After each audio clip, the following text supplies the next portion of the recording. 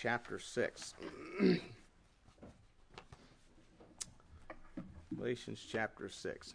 Bear with me a little tonight. I've got this cold. It's hanging on very stubbornly. Galatians chapter 6.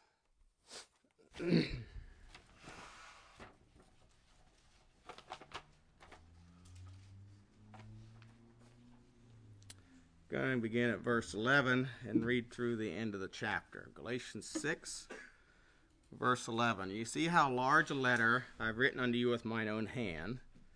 As many as desire to make a fair show in the flesh, they constrain you to be circumcised, only lest they should suffer persecution for the cross of Christ. For neither they themselves who are circumcised keep the law, but desire to have you circumcised, they may glory in your flesh. But God forbid that I should glory, save in the cross of our Lord Jesus Christ, by whom the world is crucified unto me, and I unto the world. For in Christ Jesus neither circumcision availeth anything, nor uncircumcision, but a new creature. And as many as walk according to this rule, peace be on them, and mercy, and upon the Israel of God. From henceforth let no man trouble me, for I bear in my body the marks of the Lord Jesus. Brethren, the grace of our Lord Jesus Christ be with your spirit. Amen. Title of the message tonight, simply pleasing God or man. Let's pray. Heavenly Father, we do thank you again for the opportunity we have to open your precious word tonight. Thank you for its truths, and I pray as we look in the word of God that we examine our hearts before you tonight and allow you to speak to us and encourage us and challenge us, and may you be glorified. For we do pray in Jesus' name. Amen. Pleasing God or man. You know, you're either pleasing one or the other, excuse me. But what happens when you try to please both? You know, it's like trying to fight a war and being on both sides. Both sides hate you. Although God never hates us. But anyway, I noticed three things here tonight as we consider this. First of all, the fallacy of situation ethics, the fullness of a crucified life, and the fairness of God's rule. All right, so first of all, the fallacy of situation ethics. And situation ethics is described as the doctrine of flexibility in the application of moral laws according to circumstances. So in other words, the circumstances can dictate our conduct. So, you know, and people will use verses... People will use the Bible to try and promote this idea. Paul said that to the Romans, he became a Roman. To the Jew, he became a Jew. To the Gentiles, he became a Gentile. I am all things to all men, that I might by all means win some.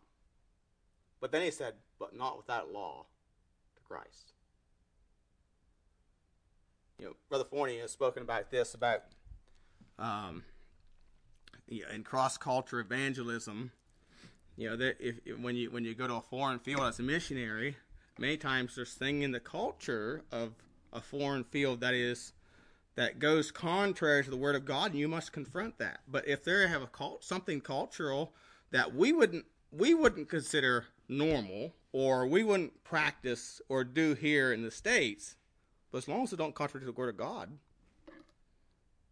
you know, that's fine. We're not there to Americanize foreigners. We're there to make them Christians. And that's really what Paul was saying when he said, but I become all things to all men. You know, so he wasn't saying that I compromise the truths of the Word of God to fit, you know, whatever people it would or seek to please men.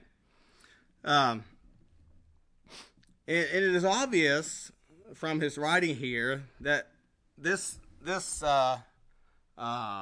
desire on these what he called Judaizers was obvious that this was to please men, because he says even themselves they do not keep the law of God. If you notice in verse 13, for they themselves who are circumcised keep neither themselves or who are circumcised keep the law, but desire to have you circumcised, that they may glory in your flesh. And it says that the word constrain here, one commentary said this: the word constrain is an important word. There was nothing wrong with a Gentile being circumcised. There's nothing wrong with that. However, to compel one to be circumcised, saying that he could not be right with God if he was not, is wrong. And that's the issue here. That is the issue. So as we think about this, and from reading this, particularly in verse 12, the circumcision here was being pushed to avoid being persecuted. Notice verse 12 again. As many as desire to make a fair show in the flesh, they constrain you to be circumcised, only lest they should suffer persecution for the cross of Christ. And the idea here is that, hey, so there was an advantage. There was a physical advantage to being circumcised.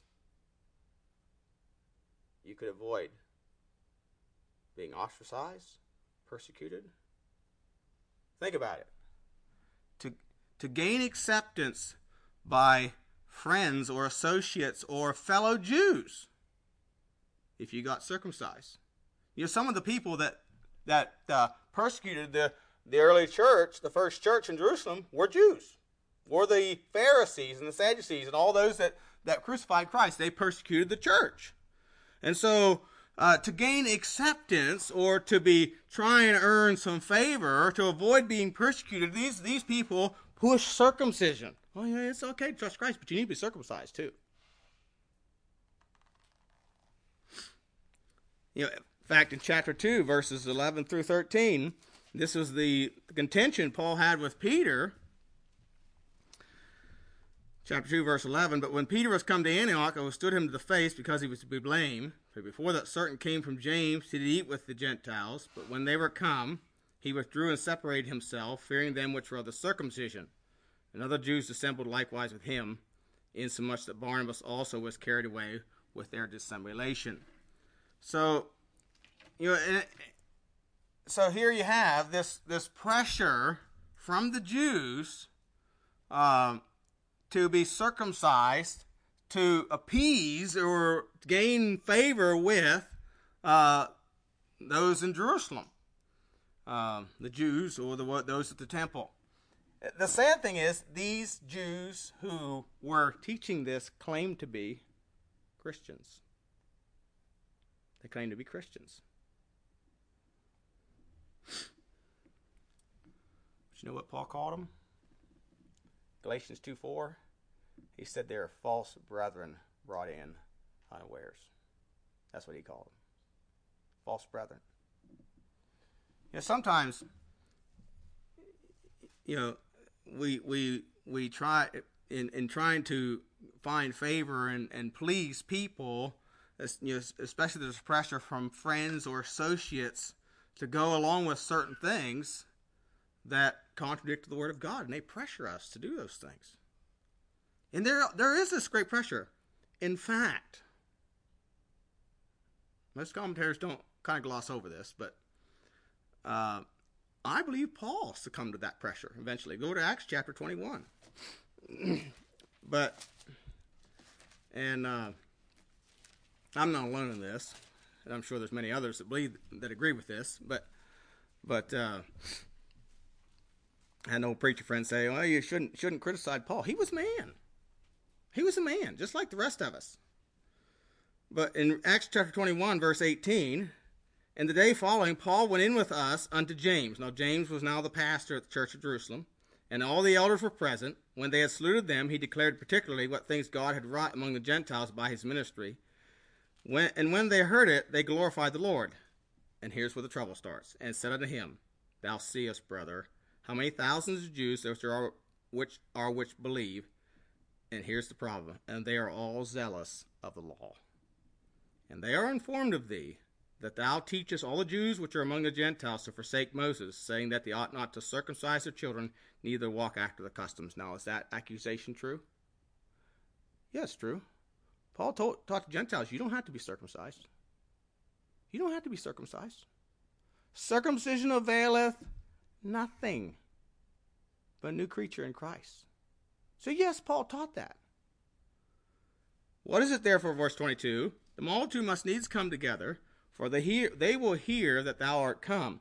Do therefore this that we say to thee. For we have 4 men which have a vow on them. Take them and purify thyself with them, and be at charge with them, that they may shave their heads, and all may know that those things whereof they were informed concerning thee are nothing, but that thou thyself also walkest orderly and keepest the law. As touching the Gentiles which believe, we have written and concluded that they observe no such things, save only that they keep themselves from things offered to idols, and from blood, and from strangled, and from fornication. So even though James and the elders agreed with Paul to appease and please and try and make some peace with the Jews who were all zealous of the law and zealous of circumcision, they concocted this scheme to make it look like, oh, Paul was zealous of the law still. Of course, it didn't work. It never does. It didn't work. Of course, going on down, reading on down through the chapter there, they have him arrested and want to go back to kill him. So there is this push, and again you see the fallacy of this in Paul's the account of Paul there, to gain acceptance from friends or associate, and people fall to situating ethics for that reason. They also do it to gain acceptance from the world. Now think about it, not only with the Jews but from the Romans. And when Paul was giving his testimony in Acts chapter 28, he was speaking to the Christians at Rome, or the Jews at Rome. I think it was the Jews at Rome. They said, but we desire to hear of thee what thou thinkest, for as concerning this sect, we know that everywhere it is spoken against. So all over the Roman world, Christianity has been spoken against. However, according to one commentary, Morris said this: to advocate circumcision was to align the new movement with Judaism, a religion that had official Roman sanction, and therefore one that avoided persecution. The preachers Paul was opposing may have included the cross in their proclamation, but by adding the necessity of circumcision, they avoided persecution. Unquote. So if you will get circumcised, then you will be of a part of the religion that is sanctioned by the Romans, which Christianity did not have that.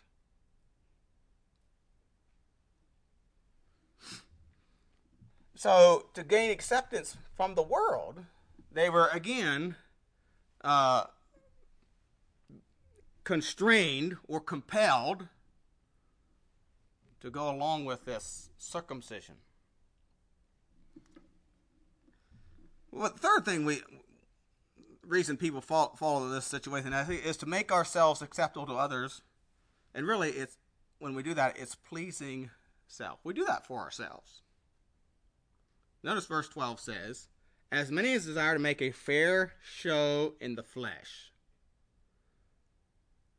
they constrain you to be circumcised, only lest they should suffer persecution of the cross of Christ. So these Judaizers were doing it to help themselves, to make themselves look good, so that they could say, yeah, see, this is our fruit. These are our converts, our proselytes. So they could glory in your flesh, verse 13 says. And they desire to make a fair show. Of course, Paul, when he wrote to the church of Corinth, said, they that compare themselves among themselves are not wise. 2 Corinthians 10:12. Somebody said this, or if you go about trying to please everyone, there's going to be endless struggles. Living to please everyone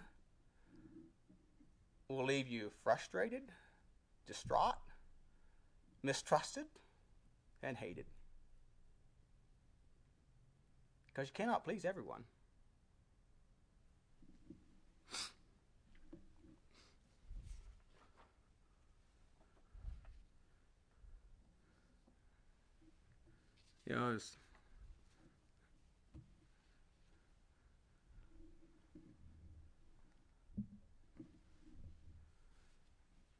This one article, it was I think a psychologist said this: people pleasing isn't inherently a bad thing. It's healthy to want to please your family, your supervisors. But there are times when your desire to please others can become problematic. Here are 5 signs that your efforts to be a people pleaser have become unhealthy. You can't say no. Or you struggle to make decisions. Or you don't ask for help. Or you aren't living according to your values. You know, a lot of people don't live according to the values because they want to please other people. Or you don't set healthy boundaries. So, living to please or following the fallacy of situation ethics or whatever the circumstances dictate leads to an inconsistent life, a life of continual struggles. It never results in the intended fruit, as was in Paul's case in Acts chapter 21, where it was to appease the Jews at Jerusalem in the temple. It didn't work. What you notice, secondly, the fullness of a crucified life. In verses 14 to 15, but God forbid that I should glory, save in the cross of our Lord Jesus Christ, by whom the world is crucified unto me, and I unto the world. For in Christ Jesus neither circumcision availeth anything, nor uncircumcision, but a new creature. Spurgeon said this, and I quote, "What did he mean, however, by the cross? Of course he cared nothing for the particular piece of wood to which those blessed hands and feet were nailed, for that was mere materialism, and has perished out of mind. He means the glorious doctrine of justification, free justification through the atoning sacrifice of Jesus Christ," unquote. And I jotted down here 3 things as we think about what it means to glory in the cross of our Lord Jesus Christ. Practically, it means, first of all, to be dead to self-will. Dead to self-will. Galatians 2:20, for I am crucified with Christ, nevertheless I live, yet not I, but Christ liveth in me, and the life which I now live in the flesh, I live by the faith of the Son of God, who loved me and gave himself for me. In other words, I am under an authority not my own.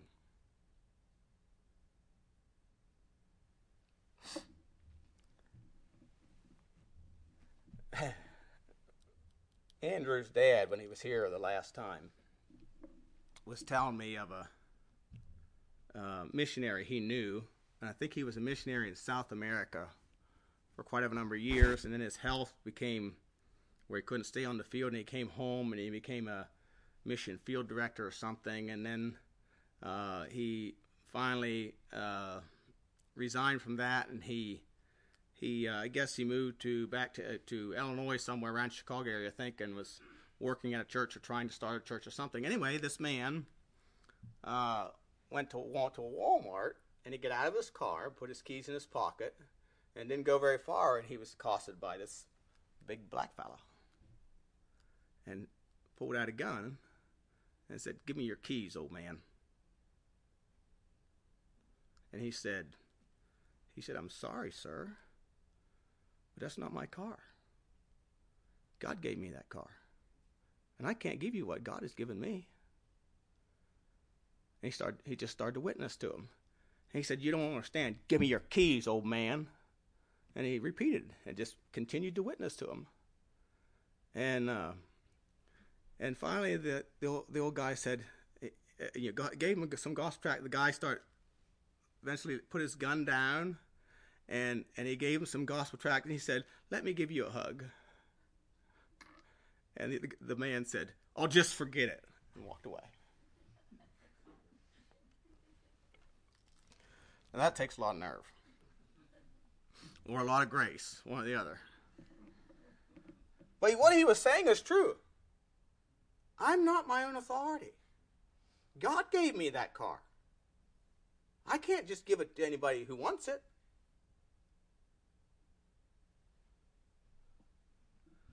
See, my life is not my own.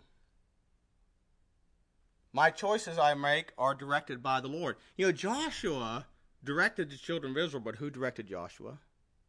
Now, Joshua wasn't a robot. He didn't have to do but he desired to do what the Lord commanded him. But he was under an authority, and that was the Lord, the authority of God. He had the captain of the Lord of hosts directing him. Joshua chapter 5 talks about that. Somebody say, well, I'm not having anyone rule over me. Somebody said, you just relieved the Lord of an awful responsibility. But, glorying in the cross for Lord Jesus Christ and being crucified unto it means dead to self-will. It also means that I'm dead to the world or friends. They have no control in my life. 1 John 2:15 says, love not the world, neither the things that are in the world. If any man love the world, the love of the Father is not in him. In Colossians 2:20, wherefore if you be dead with Christ from the rudiments, and that word rudiments means principles, the philosophies, the principles of this world. So from the rudiments of the world, why as though living in the world are you subject to ordinances? And then in Colossians chapter 3, verses 1 through 4, Colossians 3, 1 through 4, says, if you then be risen with Christ, seek those things which are above, for Christ sitteth on the right hand of God. Set your affection on things above, not on things in the earth, for ye are dead. And the idea here is to be reckon yourself dead. Ye are dead, and your life is hid with Christ in God. When Christ, who is our life, shall appear, then shall ye also appear with him in glory. So, being dead to the world means the world doesn't have control over me. They don't determine what I do or don't do.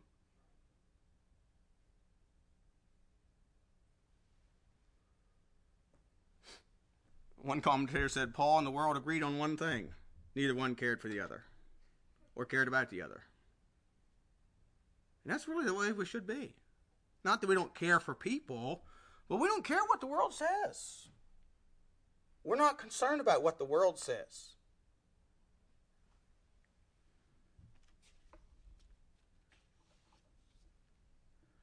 Third thing here, and to me this is a pleasant one. Being crucified with Christ means I only have one master. That's the Lord Jesus. Think about it. If you're trying to please the world and you're trying to please yourself, you're going to be trying to please. You're going to have a lot of different masters. Do you ever have two bosses that don't agree? I worked for a company for a little while, not very long. The executive, I went to pump out a grease trap, and the guy argued about the price. I said, I'm sorry. That's how much it's supposed to be. He said, well, can't you give me so-and-so's phone number? He wanted the phone number of the executive vice president of the company who arranged to have the grease trap pumped out. And I wouldn't give it to him. So he went in his office and looked it up and found it and called him. And he consented to told me to go ahead and pump it out for less amount of money. And when I talked to the secretary at the office, I got chewed out. I said, well, so-and-so said, well, I don't care what so-and-so says. I didn't work there very long. They had some real problems. Having two masters is difficult. Jesus said several times, you cannot serve God and mammon. Well, you can't serve two masters. The blessed thing of having a crucified life is we only have one. John 13:13, Jesus said, you call me Master and Lord, and you say, well, for so I am. Matthew 23:8, but be ye not called Rabbi, for one is your Master, even Christ, and all ye are brethren. And then verse 10, neither be ye called masters, for one is your Master, even Christ. So the blessing of having a crucified life is we only have one master. We don't have to concern ourselves or worry ourselves with what the world or friends think. We are just simply follow what the Lord says.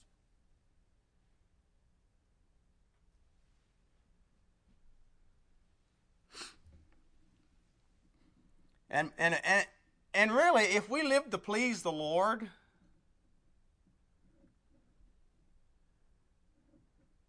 we'll have the praise of them that matter.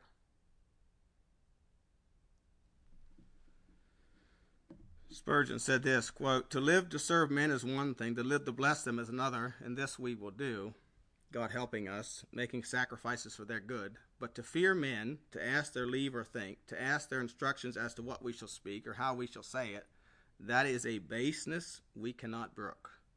By the grace of God, we have not so degraded ourselves and never shall," unquote. So we need to understand the fullness of a crucified life. And then thirdly, the fairness of God's rule. Verse 16 says, "And as many as walk according to this rule, peace be on them and mercy and upon the Israel of God." Now, the word rule here is not, we're not talking about like government rule. It's the idea of a measuring, of a measuring. One commentator said, "The carpenter or surveyor's line by which a direction is taken." There is a rule for the Christian life revealed by God's word. We don't just make it up as we go along. We're to measure ourselves according to this rule. You ever play a game where you kind of made up the rules as you go? Those usually don't go very well. I've played games too where we had rules, and then somebody else that we never played with before said, "Oh no, those rules aren't right," and well, that doesn't really go too well either. No, you need to know what the rules are. We have a rule that we're to measure ourselves, and we're to measure ourselves according to this rule. Now, the blessed thing about our rule is this. The rule is the same for everyone. Think about it. With the Lord, there is equity. In other words, fairness. In the world, there's no fairness. When your kids say life isn't fair, you know what you should tell them? Welcome to the real world. That's the way the world is. The world isn't fair. They don't care about fairness. Get used to it. Learn to live with it. But you be fair and honest. But God is. We live in a sin-cursed world, so there's no fairness in the world. But God is. His rule is the same for everyone. Romans 1:16, "For I am not ashamed of the gospel of Christ, for it is power of God unto salvation to everyone that believeth, to the Jew first and also to the Greek." So it don't matter if you're Jewish or Greek. And that covers everyone in the world. If you're not a Jew, you're a Greek. It means a Gentile. Romans 2:6, "Who will render to every man according to his deeds." I don't care whether you're a king or a pauper. You're going to reap what you sow. It's going to be according to your deeds. "For there is," verse 11, Romans 2:11, "there is no respect of persons with God." Romans 3:10, "As is written, there is none righteous, no, not one." Verse 22, "Even the righteousness of God, which is by the faith of Jesus Christ, unto all and upon all them that believe, for there is no difference." There's no difference between Jew and Gentile. Excuse me. "For all have sinned and come short of the glory of God." And as we think about in the church, in Colossians chapter 1, of course, he talks to the saints and faithful brethren in Christ, which are at Colossae. And then you go to chapter 3, in verses 10 and 11, he says, "And have put on the new man, which is renewed in knowledge, after the image of him that created him, where there is neither Greek nor Jew, circumcision nor uncircumcision, barbarian, Scythian, bond nor free, but Christ is all and in all." So it doesn't matter whether you're a Greek or a Gentile or a Jew, or whether you're considered a barbarian. I guess we'd call those rednecks nowadays.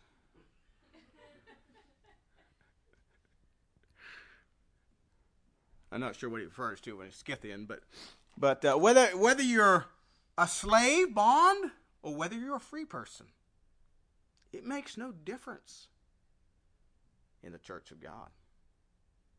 God has no respect of persons. It's all fair with the Lord. And he will judge righteously. Yeah, it's wonderful to have the same rule for everyone.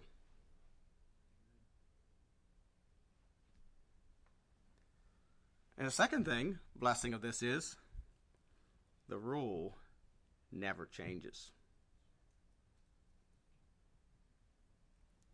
Again, you ever play a game you have the rules changed as you go? But you know, the rules of God never change because we serve an immutable God, a God that does not change. Malachi 3:6, I am the Lord, I change not. Therefore, ye sons of Jacob are not consumed. You know, he said, I love thee with an everlasting love. He hated their sin, but he did not destroy them completely. He chastened them very severely, but he says, because I change not, you're not consumed.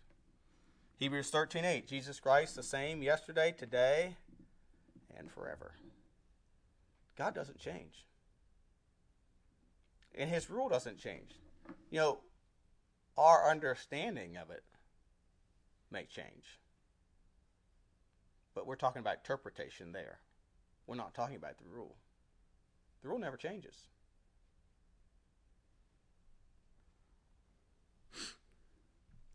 In Hebrews chapter 6,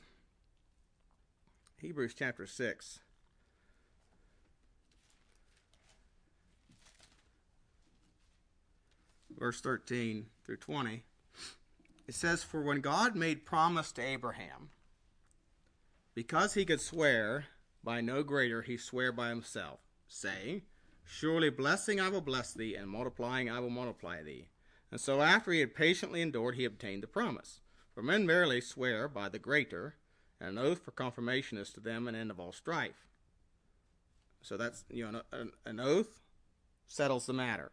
Wherein God, willing more abundantly to show unto the heirs of promise the immutability or the unchangeableness of his counsel, confirmed it by an oath, that by two immutable things, in which it was impossible for God to lie, we have a strong consolation who have fled for refuge to lay hold upon the hope set before us, which hope we have as an anchor of the soul, both sure and steadfast, and which entereth into that within the veil, whither the forerunner is for us entered, even Jesus, made an high priest forever after the order of Melchizedek. So God made a promise to Abraham, and then he confirmed it with an oath. You know, a promise from God is immutable. And then he confirmed it with an oath yet. When Abraham, in Genesis 22, it's referring to Genesis 22 there, after Abraham offered Isaac, of course the Lord stopped him, and then in verses 14 through 16 of that chapter, or 16 to 18, God made an oath. Now I know. And he swore to Abraham that his seed would be blessed. And of course that prophecy goes further than just the Jewish people. It goes to the Messiah and those that would believe on him. And that's what he's referring to here in verses 19 and 20. So we have this promise from God, from a immutable God, because God never changes.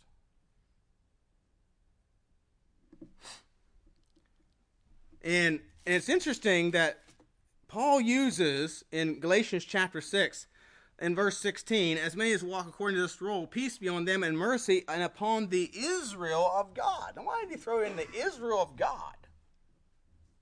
What's the name Israel? What's significant about the name Israel? Well, Jacob got that name when he wrestled with the angel of the Lord, which was a pre-incarnation appearance of Jesus Christ. And then he said, thou shalt no more be called Jacob, but Israel, because thou hast prevailed and hast power with God and men. So the Israel of God refers to those that are saved. They have power with God. And those promises are to us. And they will never change. We have an immutable God. And the measuring rule itself, the Word of God, never changes.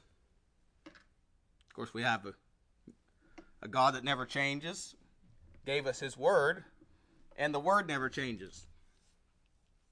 The measuring rule. Psalm 12, 6 and 7. The words of the Lord are pure words, as silver tried in the furnace of earth, purified 7 times.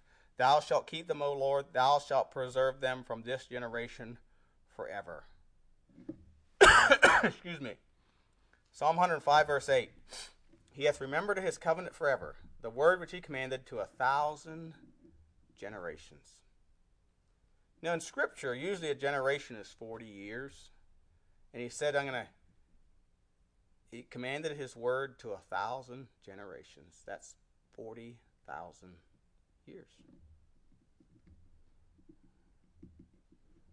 We're going to have a long time yet. Psalm 119, verse 160. Thy word is true from the beginning, and every one of thy righteous judgments endureth forever. Matthew 24, 35. Heaven and earth shall pass away, but my words shall not pass away.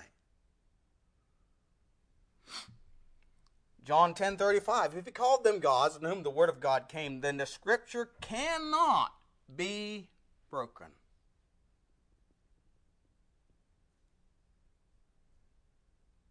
Of course, Peter tells us in 2 Peter we have a more sure word of prophecy. In 1 Peter 1, 23 to 25, he says that we have the word of the Lord endureth forever. It's incorruptible. And those are just a few of the verses that talk about the word of God that never changes. There's a lot of people today that have no confidence in the word of God. That's the fruits of our modern multiplicity of perversions. But our word, God promised that he would keep his word. And it will never change. It will never change. We have a more sure word of prophecy. So we can have confidence in as we walk with the Lord that we have a rule that is true and never changes. Just as the giver of his word never changes. And so, we should live to please God. It's easier. Really, in reality, it takes the responsibility off of me. When I was growing up, I didn't worry about what I was going to eat. I didn't worry about what I was going to wear. I didn't worry about who was going to pay the electric bill. I didn't worry about any of that stuff. I didn't worry about whether the house was going to be warm. Now, I helped make it warm lots of times with splitting wood and all that, But I didn't worry about any of that. It wasn't my responsibility. My Father took care of all that. And if we will live to please the Lord, it's his responsibility to meet our needs. 1 Corinthians chapter 6. 1 Corinthians chapter 6, verse 19. What know ye not? Your body is the temple of God, which is the temple of the Holy. Your body. What know ye not that your body is a temple of the Holy Ghost, which is in you, which ye have of God, and ye are not your own? For you are bought with a price. Therefore glorify God in your body and in your spirit, which are God's. See, so just like the old man said, I shouldn't call him an old man, but he was an old man, said to the man who wanted to take his car, it's not mine to give. My Father gave it to me. It's not mine. I can't give it to you. So we can say to those who pressure us, it's not my life. It's not my life. It's the Lord's. I'm here to please Him.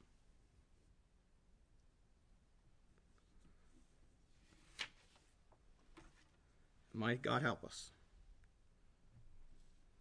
to be willing to walk with the Lord and to please Him.